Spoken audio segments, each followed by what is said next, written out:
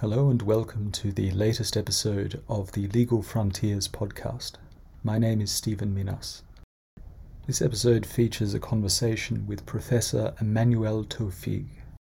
Emmanuel holds the Chair in Public Law, Empirical Legal Research and Law and Economics at EBS Law School in Germany, and is also Professor for Law and Economics at the EBS Business School. He is also Distinguished Scholar in Residence at the Peking University School of Transnational Law and research affiliate of the Max Planck Institute for Research on Collective Goods in Bonn. Emmanuel is also co-editor-in-chief of the German Law Journal, and our conversation focuses on the German Law Journal as an example of community building in transnational law, and also what it reflects about the broader state of the field. Welcome to the podcast, Emmanuel. Thanks for having me, Stephen. So, Emmanuel, you have a very interesting perspective on legal scholarship and legal publishing as one of the editors-in-chief of the German Law Journal. So I wonder if you could tell us a bit about the journal and about what you've learned about the state of legal scholarship, but also the state of legal publishing through this role that you have. Yeah, first of all, again, thanks for having me, and thanks for having me for one of the topics that is very dear to my heart, namely the German Law Journal. The German Law Journal was founded in 1999 by Per Zumbansen and Russ Miller in Germany, and it was basically reporting on developments in German law and making them accessible to a broader public. Ever since then, in the past 20 years, it has evolved into a general interest audience law journal that aims at a global audience. From its first day, it had been an open access journal. So whatever texts Russ and Per were writing, they were all available freely online. So it was online only and open access long before open access was a thing. And in the past couple of years, we continued to develop the journal. And we thought about the DNA of the journal and thought that the DNA is really that it's accessible to everyone, that it's in some sense a very democratic and inclusive, diverse project. And so we further developed the open access model of the journal. And in the past couple of months or years, we've also been trying to broaden the editorial board, both in terms of topics and subject matter, but also in terms of where the editors come from, and what their take and view on the law is. Maybe one special feature that I might also mention is the special issues that we publish. I think they're a signature feature of the journal. We give scholars the platform to run an entire issue on a coherent topic. And we try to give a platform, particularly to up-and-coming scholars. And if you look at the list of authors in the past, many of them have, in the meantime, become very successful academics. So I think we've had a good choice. And since 2020, we've teamed up with Cambridge University Press. And this has also given us a boost in professionalization of our processes, but also in readership. So this is just to give a very brief and broad overview over the activities in the past 20 years of that journal.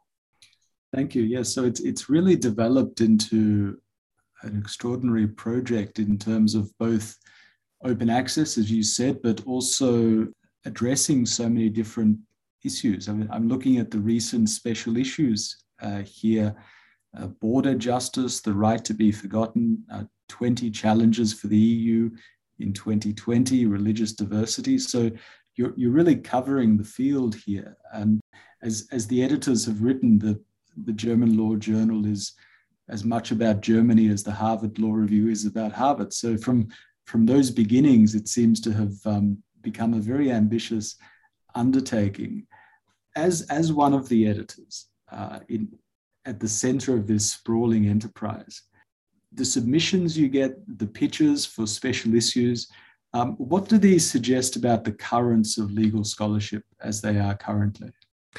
Yeah, so we try to be impactful, and therefore we try to, as you've mentioned, cover topical areas. And what we see a lot, I mean, you've mentioned the past special issues, and I think what we see a lot is, that matters of transnationalism and globalism are currently on the rise. So how does the law react to the different developments we are seeing in our parochial little systems? So populism was also a big topic. Migration is a big topic. And we try to reflect these, but to reflect these in a deep way. Yeah, it's an interesting. I never thought about it as analyzing the incoming submissions in terms of where the currents of our fields are moving to. That would be an interesting undertaking, but I'm sorry. This is too spontaneous for me to probably respond to. I'm sorry. Not at all, not at all. Perhaps it's the topic of an empirical study in the future. As we are currently colleagues in a law school that has the word transnational in its name, interestingly, only in the English version, the Chinese translation is international rather than transnational. I've always wondered about that.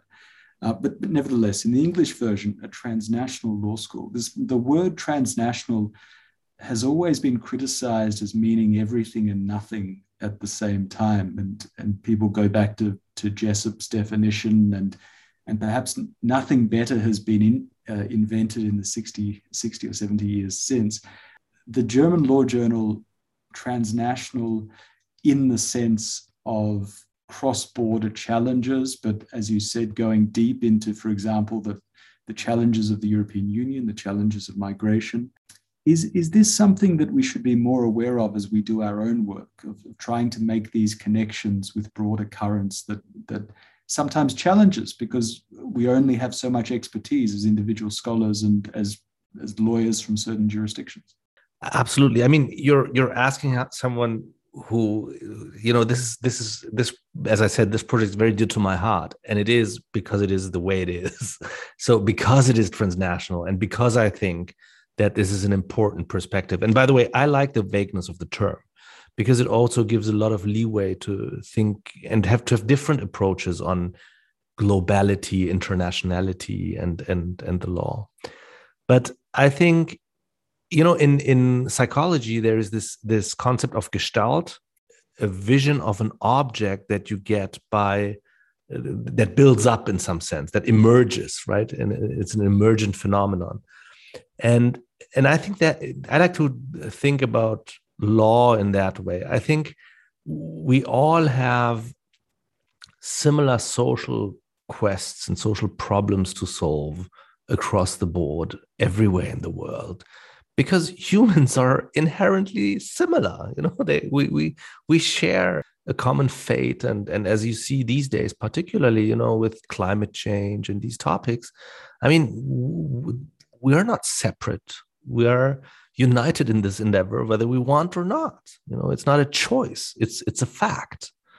And I think it's helpful to see how other systems are dealing with similar problems in a very different context, and both in a different legal context, in a different societal context, and so on and so forth. And I think this allows us to have a broader view on the problems that we're dealing with.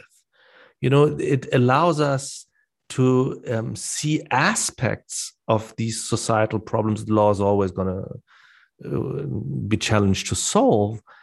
And through this more holistic vision of the task at hand, we are better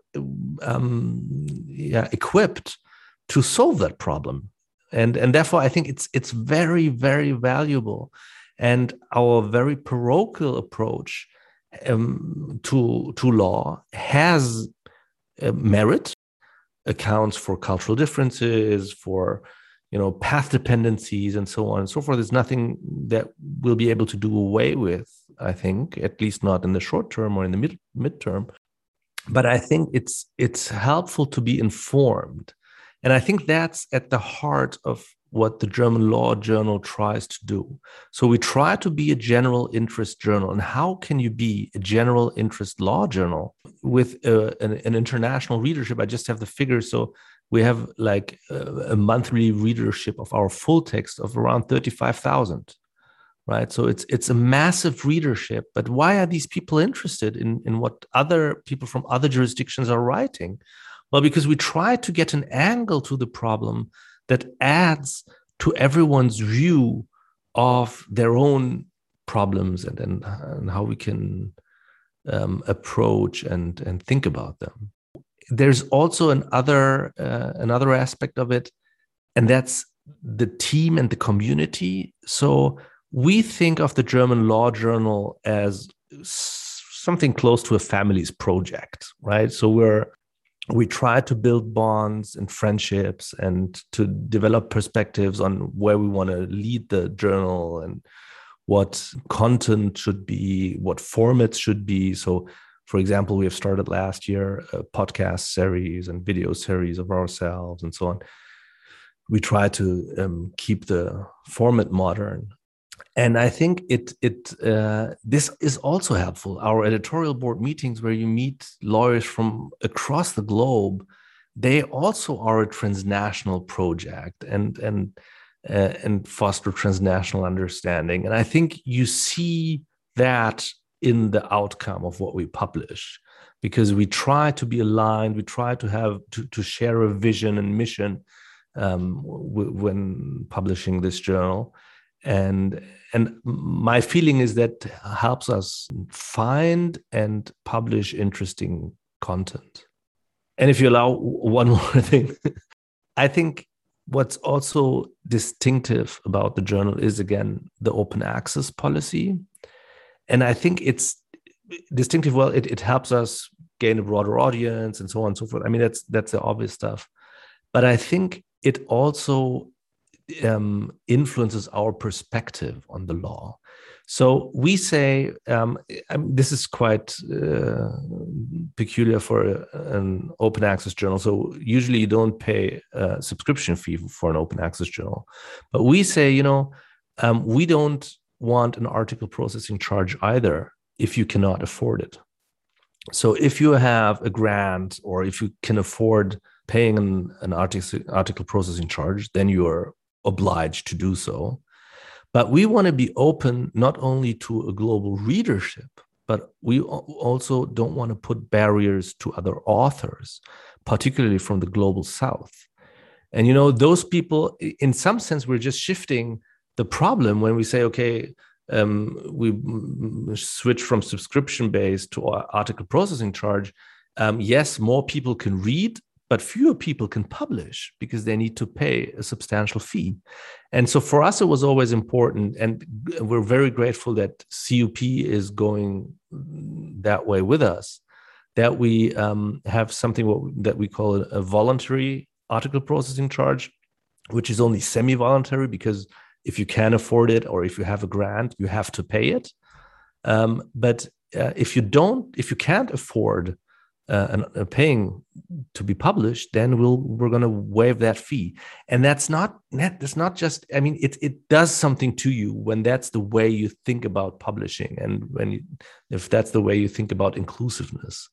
And I think that has helped us, and the discussions around these models have helped us think about the way we want to publish legal research and who we want to be and how we want to be recognized in the market of law reviews.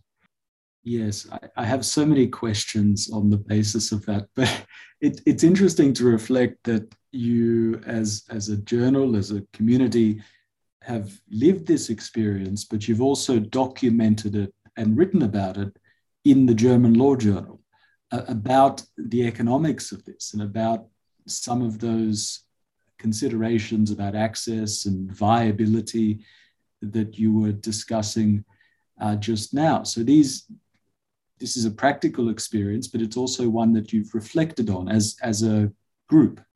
Yeah, absolutely. And I think that was part of our journey. So before joining forces with Cambridge University Press, we were self-published, and we had a considerable readership. So that the way we counted hits and did the math was different earlier on. But what we could say is we had something like between 1,500 and 2,000 article views on any new published article in the first month. So that was already a substantial amount.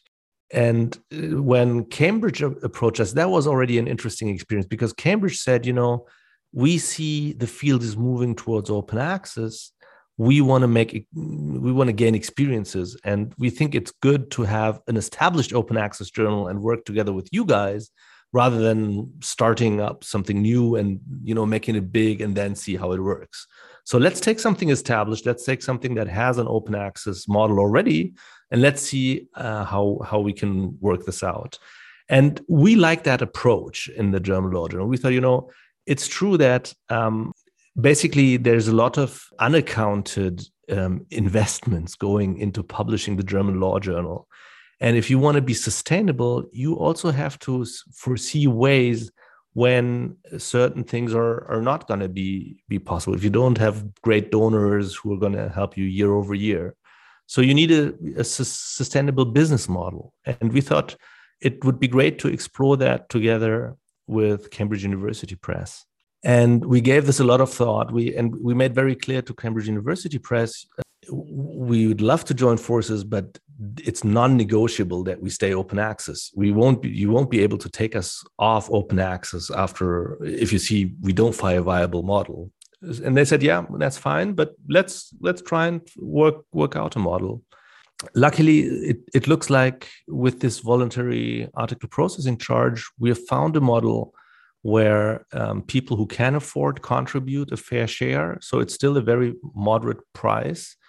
It's £1,000, which is a considerable number, but compared to other open access journals, article processing charges, it's a fair amount, a rather small amount. And at the same time, we take part in read and publish agreements. We take a share there. So all in all, it looks like we're getting there. We're finding a sustainable way to run this journal. I mean, I have to say that it's still the production profits in many ways, and not only financially, but content-wise, and I should have mentioned that much earlier, from a great, great, great student editors team in the US. So this is another part maybe of our DNA, and a way we try to bridge systems. So we have peer review on the one hand, and an established publishing house that publishes the German Law Journal. And at the same time, we've taken what we consider to be the best part of the US law review system, namely a very diligent review and editing work by student editors, which both sides benefit from. So our international authors benefit from, native speakers working over the article, and smart students are asking smart questions.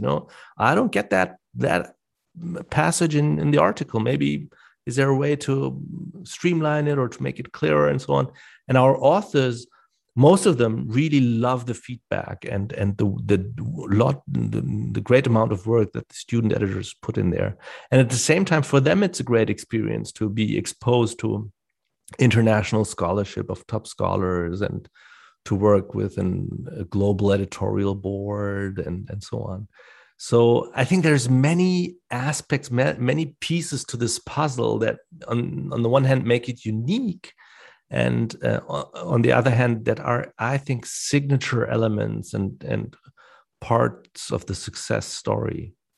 So there's a rather hybrid in terms of the editorial process, but also in terms of a rather interesting economic model which has been developed between the journal and CUP. And it's interesting, actually, obviously CUP, one of the largest academic publishers, that we see this dynamic in so many different industries where there's change, there's technological change, and then of course you have incumbents who are on the one side trying to squeeze every last dollar out of the old business model, and then others who are trying to tweak or experiment or innovate or change, to sometimes even to be first movers, or at least first movers amongst the incumbents in changing developments. I can only commend Cambridge University Press there. They are doing a fabulous job. I mean, they're not for profit, and maybe that makes it easier. But you really see how dear scholarship and publishing scholarship is dear to their hearts. And it has been a fantastic journey together with them. I mean, Andrew Hyde is our main point of contact there, and it's just amazing. I had another question about the online only nature of the journal. Now, of course, in 2021, this isn't particularly remarkable, but over 20 years ago, to be an online only journal was actually a statement of a kind about the future, as well as about the model for the journal. So it's interesting to see that the world has moved in that direction that was set out all those years ago. Yeah, I must say that the two founders of the journal, Russ Miller and Per zum Bunsen, they were just great visionaries, and the journal owes a great debt to them. It's really their baby, and both aspects, open access and online only, were, they were pioneers at the time.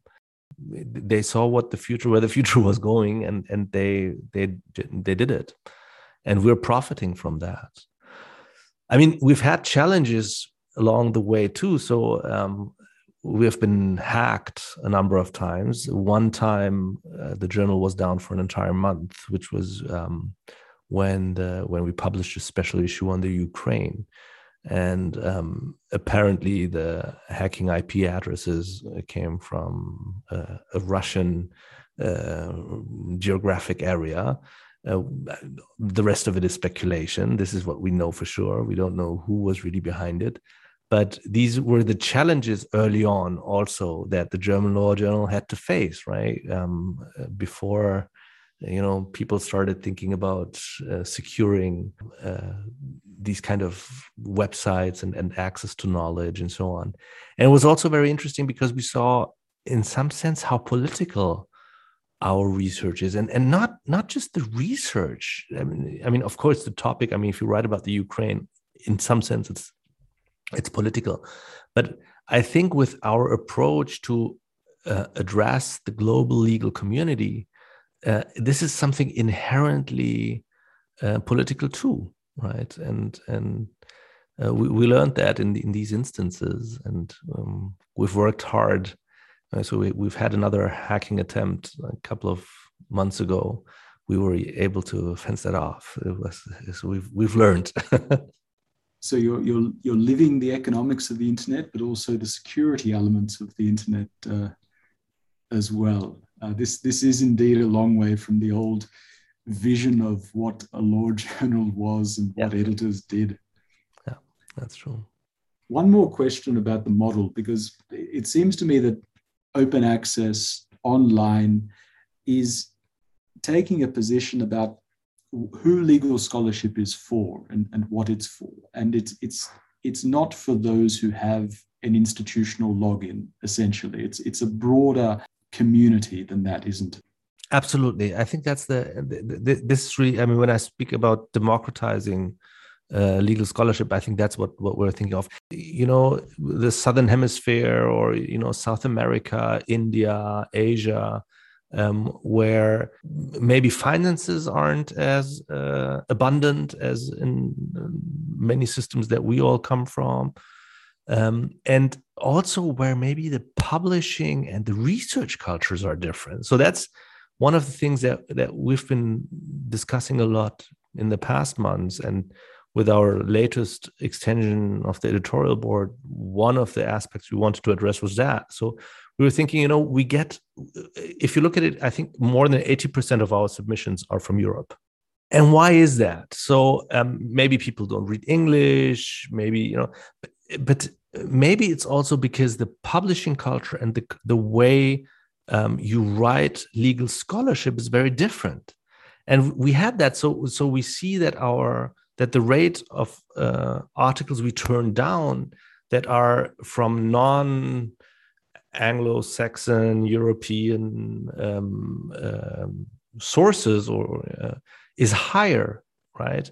And of course, we don't want to compromise on quality, but there might be something to the way you write articles or the way you think about the law that might be challenging the predominant Western way of thinking about the law, and where we should be more cautious and which we should invite, right? So this is, and we thought one of the ways to do that is to have people in these regions who are not, who are not somehow, third generation immigrants who have come and are now at one of the great universities or research institutions, but who are really in the region and who do great scholarship and who have some connection to the international discourse, but that's how we know them, but who also have a connection to the local and regional discourses, and where we can, because we work a lot with our authors on their pieces, and the hope would be that this would be a way to identify great researchers and good research and help them where necessary to kind of, bring the research into the form and format that we're accustomed to in international law reviews, but to also ourselves become more sensitive to other ways of doing research and of writing texts and so on and so forth. And I think the German Law Journal is wonderfully equipped to do that, because now we have people, we're building up a network of people truly globally in all the regions. We have these wonderful student editors who help with language and the format and the form of articles. And we have, editors who are like scouting exciting new research everywhere in the world. So I think it's an exciting direction we're taking. And and this only works. I mean, it's only logical to have an open access scheme then, right? I mean, you can't ask for, South Asian lawyers to write and then take a £3,000 open article processing charge. It just doesn't make sense, doesn't work. Right? Indeed. The image of scouting research and scouting new scholarly outputs reminded me of the early years of the globalization of football, where the managers like Arsene Wenger, who had contacts all over the world, were able to unearth talent. But I think it's a very apt simile, because the centers have so much to learn from the periphery. Yes. And I think you're absolutely right that those at the centers need to take the trouble and take the time to understand, and not just expect that everything is put into the format that they expect before you look at it. I think that's very important.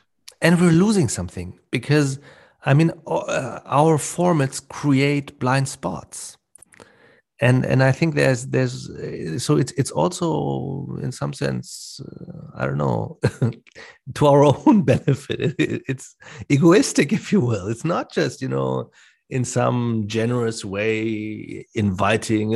It's a sincere interest and the belief that in being inclusive and incorporating other approaches, other perspectives, other formats will enrich ourselves and will make what we do better. Indeed. A final question. If amongst our audience, someone's listening who is considering submitting to the German Law Journal, perhaps a younger scholar, what would you say to somebody in that position? Absolutely. I mean, we invite submissions. So we have learned that with moving to Cambridge University Press, the submissions we receive have increased. And while being an online-only open access journal gave us the benefit of being very, very quick, we have come to turnover times of about a year now too.